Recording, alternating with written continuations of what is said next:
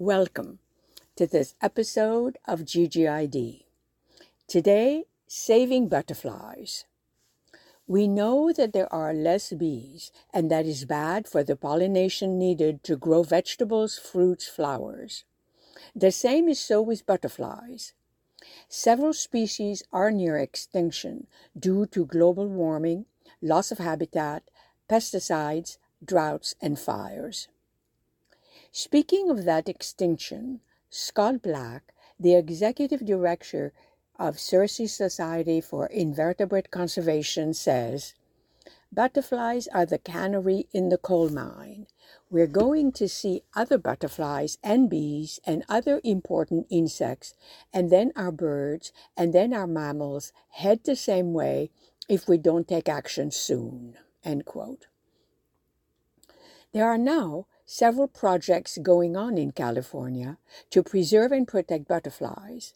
An impressive one is at the San Diego Zoo Wildlife Alliance, where the patience and care that they take with the larvae can't help but impress. Apparently, bugs fight, so they keep having to separate the caterpillars into smaller dishes, where they are fed nectar and can feed on the plants where the butterflies had laid eggs. The butterflies are delicately caught so that they can be bred. They are sprayed and even fed Gatorade because they like it. Usually, they are fed flowers and nectar water until they lay eggs, and then, once the new butterflies are hatched, even more delicately transported and released into the wild. Another project is Monarch Challenge. It is a brainchild of Carlo Mondavi, grandchild of Robert Mondavi of winemaking fame.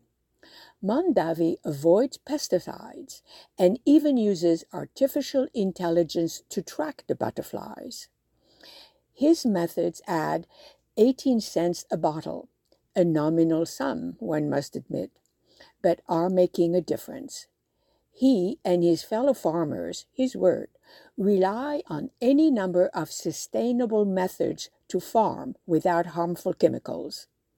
He relies on good bugs and good weeds to take care of the bad ones and encourage biodiversity. He also makes a practical suggestion for people to grow flowers to attract butterflies and allow them to flourish. Indeed, I have several friends who have created butterfly gardens.